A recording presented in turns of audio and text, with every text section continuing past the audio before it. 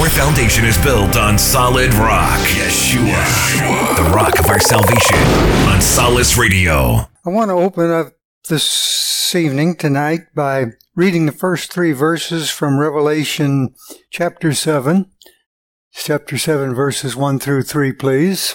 It says, "After this, that's John speaking, after this I saw 4 angels standing at the 4 corners of the earth, holding back the 4 winds of the earth so that no wind could blow on the land, on the sea, or on any tree. I saw another angel coming up from the east with a seal from the living God, and he shouted to the 4 angels who had been given power to harm the land and the sea, 'Do not harm the land or the sea or the trees until we have sealed the servants of our God on their foreheads.'" Chapter 6, that we finished up last week, deals with the opening or the breaking of the first 6 seals of the scroll that ushers in the Great Tribulation. Chapter 8 is the breaking of the 7th seal, which ushers in the 7 Shofar judgments. So chapter 7 in between here that we're starting on tonight is like an interlude, if you will, between the information of the 6th seal and the information of the 7th seal. This is a kind of an interlude where we are given a look at some of the other things that are going on at the time that these seals have been being broken. If this were a stage or a TV drama, it would be like a scene shift, so that those watching would be aware of other things that are going on within the plot. This will be done again between the 6th and the 7th Shofar judgments. It'll be the same pattern. And that's where the 7 thunders are introduced, but sealed up. Interesting when we get there. Interludes of this nature occur across the book of the Revelation and provide us with all kinds of useful information to understand what is being prophesied. New concepts are inserted in these. Historical data is given. Parallel events are shown. All sorts of useful information. I'll try to pinpoint these in each case where they come up. Anyhow, the first thing to happen in this interlude, for instance, will be to introduce the 144,000, which is in verse number 4 that we stopped just short of reading in our opening verses. There are a number of theories about how the book of Revelation is set up. Some think that it's laid out in pretty much chronological order. Others think that it isn't necessarily that chronological. I personally subscribe to the chronological theory. The non-chronological theory allows too much room to manipulate, if you will. You can manipulate interpretations if you're not going to make this be chronological. So in doing this, I bucked this tide a little, but I think that the order of the book is pretty much chronological, with these interludes, like this chapter we're looking at right now, placed ever so often, which can occasion move outside of the chronology to give us details, but which help us to understand why things are happening and what's going on at this particular time in the tribulation. God is not going out of his way to make this difficult for us. We shouldn't either. These opening words in this passage, in verse 7:1, say, "After this." They actually mark the beginning of each of 2 sections within this chapter. After this actually introduces what would be called an aside in a play, sort of a vision within a vision, if you will. These 2 words come under wide interpretation, and we'll probably look at that a little more later on. But let's keep it simple. When the 6th seal is broken at the end of chapter 6, the people being talked about were all non-believers. All non-believers when the 6th seal was broken at the end of chapter 6. Here in chapter 7, we're going to go into, and we're going to see how 2 groups of people are in this that are believers. We've seen the wrath and the reaction of the non-believers trying to hide in caves, behind rocks. Now we're going to take an aside from the wrath and its effect on non-believers in the world and look at what's going on with the believers. And this is a huge contrast, as we will see. When we get to chapter 8, the wrath will begin again.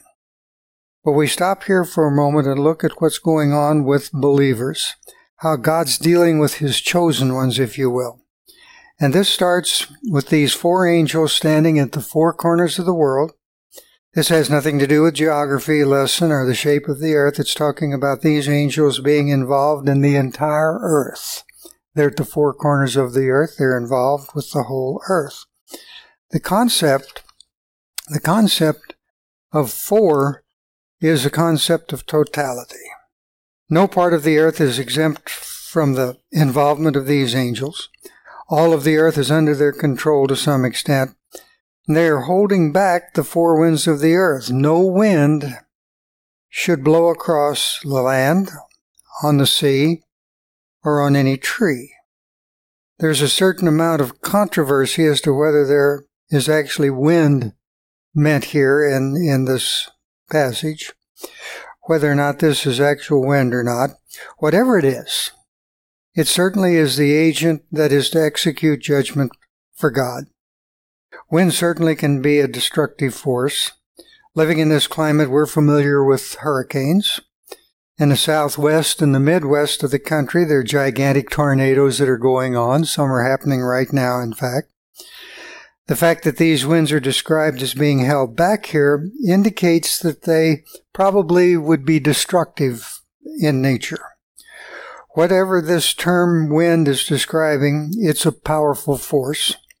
Now, it's common to use such expressions as on the land or on the sea to indicate a universal or worldwide nature as to what's going on. What's interesting to us here is the inclusion of any tree. This could possibly be to indicate living things, all living things, which would suffer the greatest if these winds that are being held back were turned loose. These winds are no doubt speaking to the destruction that goes on with the breaking of the 6th seal, but we have an interlude described here from that destructive force. These angels, these 4 angels, are holding back these 4 winds. These 4 angels are perhaps the ones who are charged with bringing forth the 4 winds, but they're holding them back for the moment before they unleash them. Or could these 4 winds be demonic forces, which these 4 angels are holding back for a few minutes before they are unleashed? Let's look at Luke chapter 21, verse 25, please. It says, "There will appear signs in the sun, moon, and stars. On earth, nations will be in anxiety and bewilderment at the sound and the surge of the sea." This is in Luke's version of the Olivet Discourse. We've already seen signs in the sun, moon, and stars in the 6th seal, but notice the sound and the surge of the sea. We know from living in this area that if the sea surges and becomes violent, it's from the wind. Again, such as a hurricane.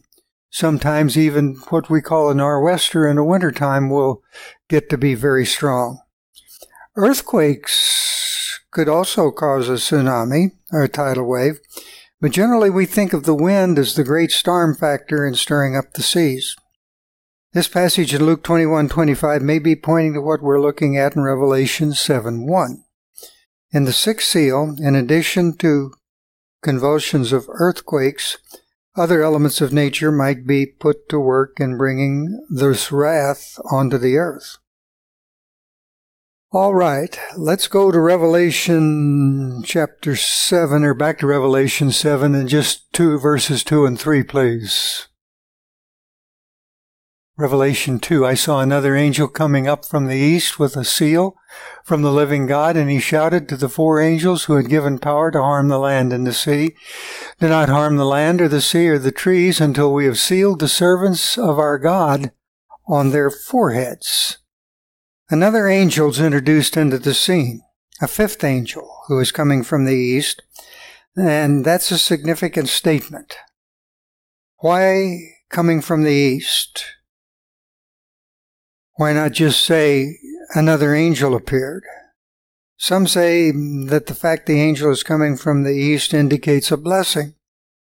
But let's look at a couple of references on the east that have been used in Scripture. Begin with Genesis chapter 2, verses 7 and 8. It says, Then Adonai, God, formed a person, Hebrew Adam, from the dust of the ground, the Hebrew Adamah, and breathed into his nostrils the breath of life so that he became a living being.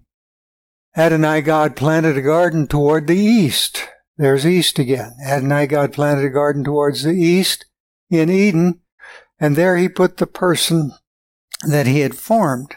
East is where the Garden of Eden is. This is where God walked with man in the cool of the evening. Now then, let's look in Ezekiel 43, verses 1 through 4. After this he brought me to the gate facing east. There I saw the glory of the God of Israel approaching from the east. His voice was like the sound of rushing water, and the earth shone with his glory. The vision seemed like the vision I had seen when I came to destroy the city. Also the visions were like the vision I had seen by the Kavar River, and I fell on my face. Adonai's glory entered the house through the gate facing east. Beginning at Ezekiel chapter 40, we just read a passage from chapter 43. Beginning at Ezekiel chapter 40, we're talking about a new temple being in place here. A temple that's yet in our future. This is a millennial temple that's being indicated. And Yeshua will put his foot down on the Mount of Olives, cleaving it in half, and enter the temple from there. The Mount of Olives is east of the temple location. How about Matthew chapter 2, verses 1 and 2? It says, After Yeshua was born in Bethlehem in the land of Yehuda, Judah, during the time of Herod, the time that Herod was king, Magi came from the east. There's that east again. Magi from the east came to Jerusalem and asked, Where's the newborn king of the Jews? For we saw his star in the east and have come to worship him. This angel coming from the east in Revelation 7:2 is significant. There's so much going on that comes at us from the east. From the east. This angel coming from the east in Revelation 7:2 is significant. We don't have a reference point for east that we can walk up to, but as far as major activities that revolve around God, the east bears a significance. The east bears a significance, a place where divine manifestation comes from. Now this angel has in his possession the seal of the living God. The seal symbolizes various things that we really should consider. The seal symbolizes possession and security. In Roman times, it was a mark placed on slaves or soldiers indicating they were owned or in the service of a master or perhaps the emperor himself. There was another seal also available that would be used in marking membership in a guild, or the mark of a religious member or as a sacred militia member.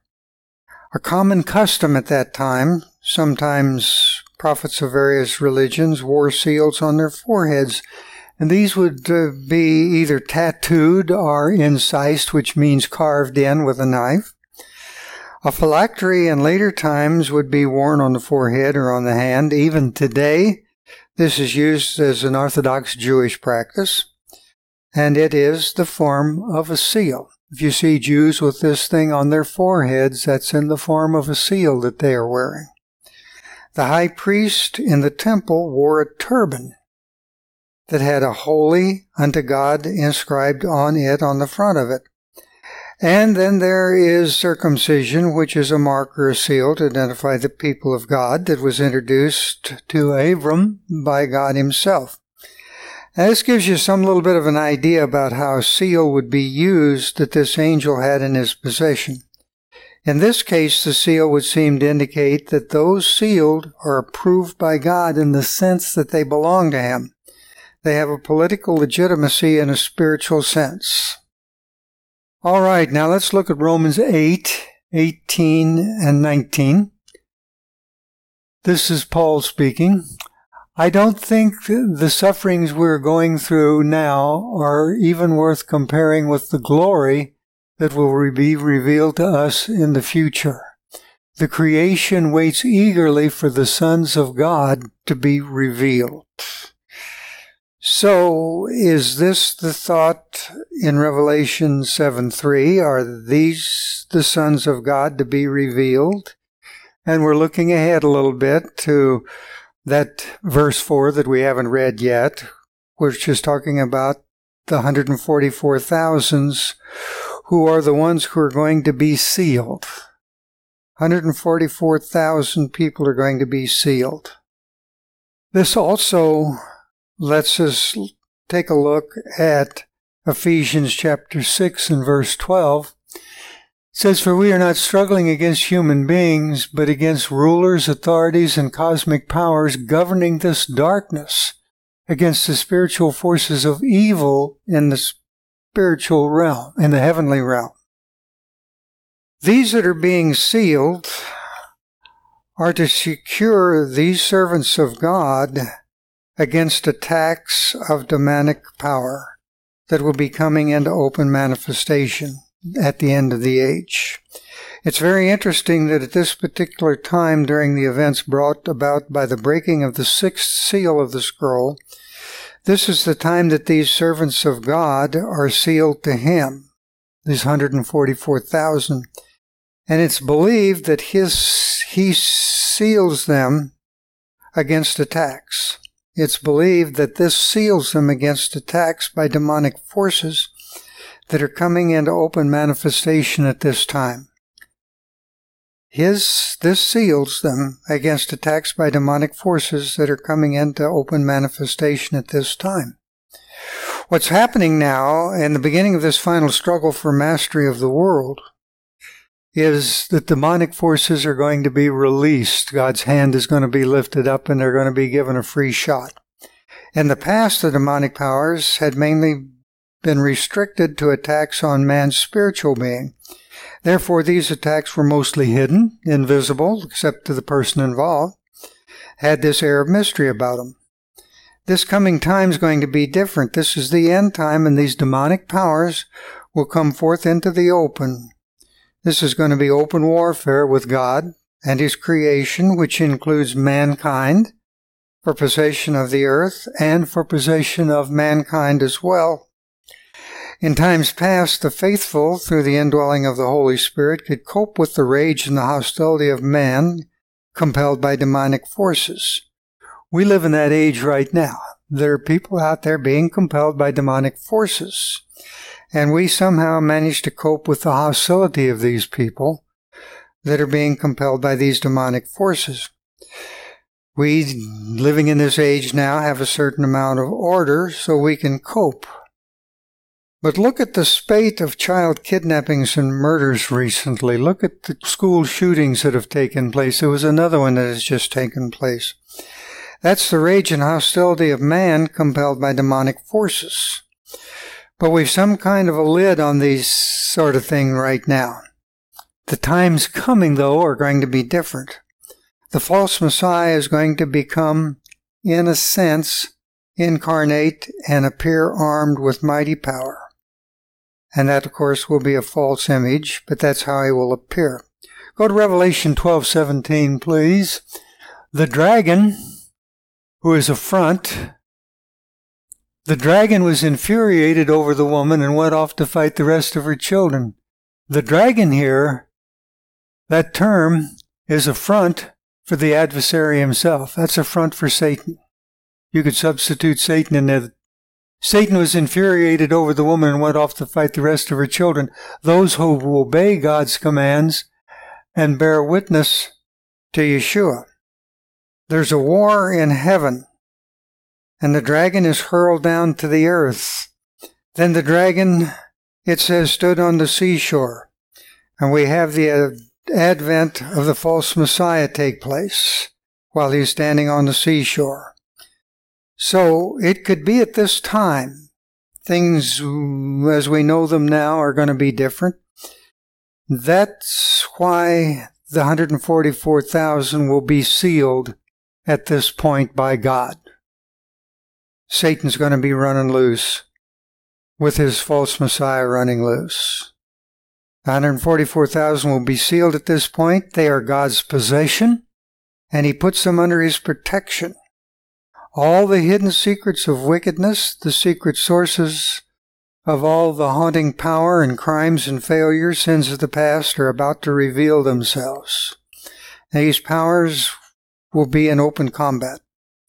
The faithful, that's us'ns, the faithful dare not engage these vast demonic forces about to be unleashed on the earth head on. The faithful dare not engage these vast demonic forces about to be unleashed on the earth head on. That is why these 144,000 are sealed by God for their protection. On the very eve of this, of Satan being thrown down, the false Messiah being revealed, God seals his servants on the forehead to show all that these are his own particular possession, and no embodiment or disembodied spirit of the evil one can harm them. The angel having this seal has rank, or the authority over these first four angels, because he calls out to them in this loud voice, gives them orders. Let's go to 2 Thessalonians chapter 2. We're going to read verses 3 through 12, so bear with us as we go through all this. It says, "Don't let anyone deceive you in any way, for the day will not come until after the apostasy has come, and the man who separates himself from Torah has been revealed." That's talking about the false Messiah, the one destined for doom. Next. "He will oppose himself to everything that people call a god or make an object of worship. He will put himself above all them, so that he will sit in the temple of God and proclaim that he himself is God. Don't you remember that when I was still with you, I used to tell you these things? And now you know what is restraining, so that he may be revealed in his own time. For already this separating from Torah is at work secretly." Now this is being written by Paul way back when, but it's already beginning to manifest itself. Already this separating from Torah is at work secretly, but it will be secretly only until he who is restraining it is out of the way. Then the one who embodies separation from Torah will be revealed, the one whom the Lord Yeshua will slay with the breath of his mouth and destroy by the glory of his coming. When this man who avoids Torah comes, the adversary will give him the power to work all kinds of false miracles, signs, and wonders. He will enable him to deceive in all kinds of wicked ways those who are headed for destruction, because they will not receive the love of the truth that could have saved them. This is why God is causing them to go astray, so that they will believe the lie. The result will be that all who have not believed the truth, but have taken their pleasure in wickedness, will be condemned. Quite a passage. This might give us some insight into this particular time on earth that's coming. It might be that the 144,000 are sealed when they are, because it's on the eve of what's being laid out for us here in 2 Thessalonians chapter 2, verses 3 through 12. The angel with the authority commands the other four angels to keep holding back the four winds until God's servants are sealed on their foreheads. The word for servants here is literally slaves. It's literally slaves, stressing the utter devotion that these 144 have to God. They are willing to put themselves into slavery under Him, complete loss of any personal freedoms that they might have to serve Him. There are those who hold that this passage is not limited to just the 144,000, but is speaking to all of God's elect. And I will tell you that I don't think I can support that at this time. Scripture actually doesn't say that, and wishful thinking really gains us nothing. But a lot of people walking around out there, they're going to talk to you, hold to the idea that this is speaking to everyone that's a believer in God, in Yeshua, and the 144,000 are just symbolic. We'll get into that in some detail later on because this tends to involve itself to some degree in replacement theology, which we'll also look at. Now, this restraint of destructive forces shouldn't be noted just in passing. The holding back until the sealing clearly reveals that everything done on earth, every moment of time, is to serve the revealing purpose of God for mankind. Now, all the forces around us, both supernatural and physical, cannot operate as they wish. They will only operate to serve the well-being of God's elect as our Lord Yeshua sees fit. Romans 8:28, please. Furthermore, we know that God causes everything to work together for the good of those who love God and are called in accordance with His purpose. All the forces around us, both supernatural and physical, cannot operate as they wish. They will only operate to serve the well-being of God's elect as God tells us. Now, before we actually get into the discussion of the 144,000, after someone decides on a position, I want to show you how it can color the approach that one takes to interpreting Scripture. If you make up your mind about some detail, it is going to have an effect on the way that you look at everything else. Once a theological position is taken, it necessarily alters how one interprets Scripture. I'm going to repeat that. Once a theological position is taken, it necessarily alters how one interprets Scripture. Just a review of a couple of positions that we've already looked at, and I'm harping on this to drive home the point. There are the ones who are pre-tribulation rapture exponents, and there are the ones who are pre-wrath exponents. Pre-tribbers believe that prior to the beginning of the 7-year tribulation period, all believers are completely removed from the earth. The earth is wiped clean of them. Once that position is taken, then what you have to do is explain everything according to that position. So if pre-tribbers are believing that all believers have been completely removed from the earth is wiped clean, then they have to explain everything according to that position. Looking at the verses that we're going to go into, here's how a pre-tribber explains them. This particular vision regards the 144,000. The sealing of the 144,000 is something that occurs throughout the entire first half of the tribulation, not merely just after the sixth seal. Now, I'm telling you a false theology that's being held by somebody that's taken on this position that everybody has been taken out, the pre-tribbers.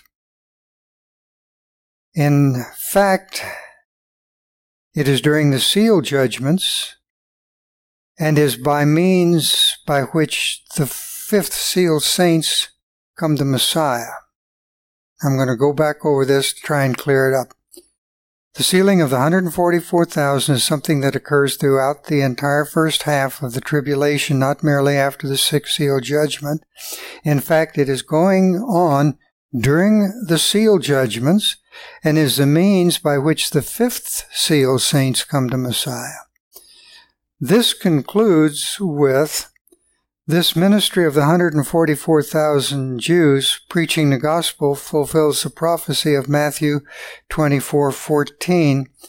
The result of their ministry can be seen in Revelation 7:9. And just so we know, Matthew 24:14 says, "And this good news about the kingdom will be announced throughout the whole world as a witness to the Gentiles. It is then that the end will come." Now, on the absence of the tribe of Dan from the 144,000, which we're going to look at when we get into that verse 4, pre-tribbers say the text does not state a reason why the tribe of Dan's left out. Text is silent, so it's best for the commentator to be silent as well. That's good advice, but the text is silent as to when exactly the 144,000 are also sealed. But we're not bothering to be silent about that, except to place the information following the breaking of the sixth seal. The text is silent as to when the 144,000 are sealed, and there's no mention anywhere as to there being 144,000 evangelists. Now you understand that there's going to be an awful lot of people during this time frame that are going to find the Lord. Yet here they're saying that everybody who would be witnessing to them is being taken out. That's the theory that's being held in this. In fact, the only mention of the activities of 144,000, they're saying, is in Revelation 14:1 through 5. Let's pop that up for a minute. Then I looked, and there was a Lamb standing on Mount Zion, and with him were 144,000 who had his name and his Father's name written on their foreheads. I heard a sound from heaven like the sound of rushing waters and like the sound of pealing thunder, and the sound I heard was also like that of harpists playing the harps. They were singing a new song before the throne and before the four living beings and the elders, and no one could learn the song except the 144,000 who have been ransomed from the world. Hold that thought as we move forward. These are the ones who have not defiled themselves with women, for they are virgins. They follow the Lamb wherever he goes. They have been ransomed from among humanity as firstfruits for God and for the Lamb. On their lips no lie was found. They are without defect. Isn't that pretty fantastic? This is the only mention of the activities of the 144,000. And they are as follows. They're all with the Lamb on Mount Zion, Temple Mount. They follow the Lamb wherever he goes. They were all singing a new song before the throne, before the four living beings, and before the 24 elders, which no one else could learn. That hardly sounds like evangelism to me. They were ransomed from among humanity as firstfruits from God and the Lamb. In fact, if we look at verse 6, following the description of the activities of the 144,000, we find out who is that fulfills the prophecy of Matthew 24:14. Or Revelation 14:6, please. Then I saw another angel flying in mid-heaven with everlasting good news to proclaim to those living on the earth, to every nation, tribe, language, and people. So who is it that's making this proclamation? It's an angel of God that's making the proclamation that's claimed in Matthew 24:14.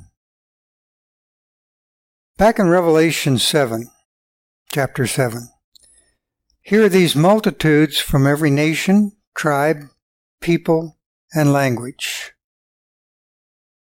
What do you do with these people showing up here at the sixth seal if the believers were all taken out before tribulation begins? Question. What do you do with these people showing up here at the sixth seal if the believers were all taken out before the tribulation begins? See, a new way to deal with them has to be found. A new way to deal with them has to be found. Some pre-tribbers think that since they follow immediately after the 144,000 in the text, then there must be some cause and effect in play here, that the 144,000 are the cause of all these people being here. even though the text doesn't say this anywhere. The problem with locking oneself into a doctrine is that everything must be interpreted in the light of that doctrine. For the pre-tribbers, not only must all of this group be brought to Messiah by the 144,000, so must all of the fifth seal martyrs. They have to do this to make their theological position correct. The pre-tribbers have to take it this path to make their theological position work, because they're socked in by their theological position. So, I'm not telling you there won't be a pre-trib rapture. I'm frankly all for it. I'd like to be out of here myself. I just have not ever been convinced through these theological proofs that there is a pre-trib rapture, that it is in effect a fact. As we get further into this study, much more information and much more complexity is going to enter into the equation, so we can't start interpreting what God's saying to make it conform to our theological preconception. We just can't do that at this point. If our stance is rigid, it will determine how we interpret these scriptures to keep our stance in place. If the believers are all gone, who ministers to the newbies that are coming in? Well, according to the pre-tribbers, it must be the 144,000, except Scripture doesn't speak to that. We have to look at what Scripture speaks to. Now, I hope it hasn't been too confusing, but that's a little what the pre-tribbers think. What about pre-wrathers? Pre-wrathers, the wrath of God happens just before He turns Yeshua loose, wipes out everybody, and Yeshua comes back leading this army of angels to cleanse the earth. The pre-wrathers are pretty much of the same concept of the body of Messiah being removed early, except they have it removed not at the beginning of the tribulation, but at the beginning of the wrath, which comes near the end of the tribulation, but prior to the return of Messiah. The pre-wrath concept is that it happens near the end of the 7 years, just before Adonai's wrath sets in, but with a different approach to Scripture interpretation. They direct attention to two major groups of believers in the tribulation period, and those are both found in this chapter 7. The first is the 144,000, and then they say that later on in chapter 17, Revelation 17, there's a great multitude of martyred, dead in heaven, who have died as a testimony to their faith.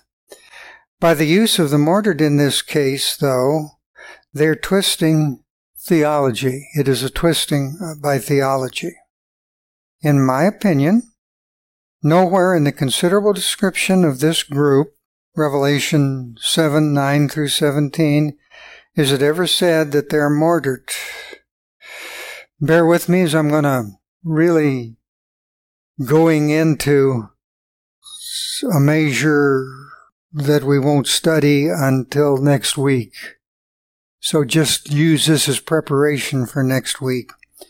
In the previous chapter, chapter 6, a group of martyrs was seen. Their martyrdom is shown with the opening of the fifth seal at the beginning of the Great Tribulation. Now, the pre-wrath position is they feel that the fifth seal is opened right at the 3.5-year period, and that's what begins the Great Tribulation. Until this point, there's been tribulation, but this begins the Great Tribulation. And they quote Revelation 6:9, which reads, "When he opened the fifth seal, I saw under the altar the souls of them who were slain for the word of God and for the testimony which they held." Now, their position, the pre-wrathers, is the great multitude in chapter 7 is clearly a different group than the one that's described in chapter 6. And in the contrasting, add an additional truth that is significant, and they give these following reasons for it, really. This group that comes along in chapter 7 are so numerous that no man could ever number them. This is in marked and direct contrast to the immediate previous group, which is said to be 144,000. Therefore, this has to be a tremendously large number. Further, the great multitude in chapter 7 is international in scope, representing all nations, kindreds, peoples, and tongues. Those mentioned in the fifth seal are clearly said to be martyrs. Now, keep in mind that we're looking at theological interpretation here. This new group is seen after opening the sixth seal, of a necessity opening a short time later.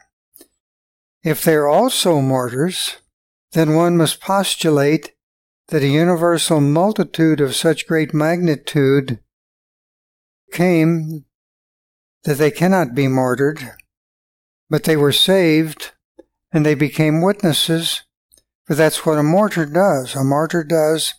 They were slain and now are being seen before the throne of God. And this just doesn't make sense. When you try to have them slain, but they're not slain, but they're martyrs of God and so forth. And they say this is possibly all in a very brief period of time. Possibly only months, really, during that sixth seal. But remember, this is a vision after the sixth seal is open. Even if the truth of this is stretched to allow the timing for such things to occur, there's never a hint in the Bible of evangelistic success during the Great Tribulation according to these pre-wrath people. Now, I'm going to blow holes in that statement all over the place. There's never a hint in the Bible of evangelistic success during the Great Tribulation according to pre-wrath people. According to pre-tribulation rapturism, the church is gone. The 144,000, though, have just been sealed. Well, they're sealed to God. Are they not part of the body of Messiah, currently there and existing and walking around with him the whole time? There's no indication that the two witnesses have been successful. We'll get to the two witnesses in chapter 11, but let me tell you, why would God call them the two witnesses if they weren't successful? Okay. Number two, second reason. The martyrs in Revelation 6 are souls under the altar asking God to avenge their blood. The great multitude in Revelation 7, in contrast, are before the throne proclaiming in a loud voice victory to our God who sits on the throne. Number three, in Revelation 6, the multitude is said to be souls under the altar. In Revelation 7, the multitude is said to be standing before the throne and before the Lamb, clothed in white robes and palms in their hand. They're having trouble separating these two groups, if you will. Pre-wrath people interpret this as the former group are souls, the latter group are living bodies. In Revelation 6, John immediately recognizes the martyrs who were slain for the word of God and for the testimony they held. In Revelation 7, though, it is clear that John doesn't recognize them, doesn't know who this multitude is. The question directly posed to John is, who are these? John gives a response, sir, you know, which is an admission that he doesn't recognize them. All right. The purpose of this exercise has been to show us two different approaches to dealing with Revelation chapter 7. What happens if we lock ourselves into a particular doctrine? Then we must of necessity interpret from the point of view of that doctrine. We're going to look seriously at chapter 7 next week. We're really going to take it apart. But what we want to look at, as much as possible, is doing this from a completely neutral position. Not from a pre-tribber's position, not from a pre-wrather's position, but strictly a neutral position. We want to approach chapter 7 and the rest of the book of the Revelation as completely neutral And frankly, we need to be willing to adjust, if necessary, our position as we go through this. We need to do this rather than see if we can make what God is telling us fit our position, which is what the pre-tribbers and the pre-wrathers are trying to do. They're trying to make the scripture written here conform with their positions. That's why we're going to look at it as neutrally as we can. We need to take the position that we don't know who is right among the commentators. When we read a commentator, we need to take the position we're not going to accept what he's saying until we investigate it ourselves and fully understand what is being said here. Then we can make some kind of a judgment. So many people have never studied this out and are following along behind these people who are pre-tribulationists and pre-wrathers, and there are others out there as well. So we don't try to nudge what's being said in the Word to conform with the position. We're going to remain neutral. Let's just see what the Word of God says. The sixth seal has been opened. The sixth seal deals with unbelievers. There are two distinct groups of God's people being dealt with in chapter 7 that we're going to look at. And these are believers. When we get to chapter 8, when the seventh seal will be opened, what a diversity of thought is being made, because we're going to go back to the unbelievers. And again, what a diversity of thought has come out of this area, this chapter 7. We'll stop here and finish chapter 7 next time, but I want us prepared to look at God's Word without bringing preconceptions into it. Those preconceptions could also bring distortion into it and make it difficult. And so we'll close with that. It's a bad world out there, so take solace in the Word on Solace Radio.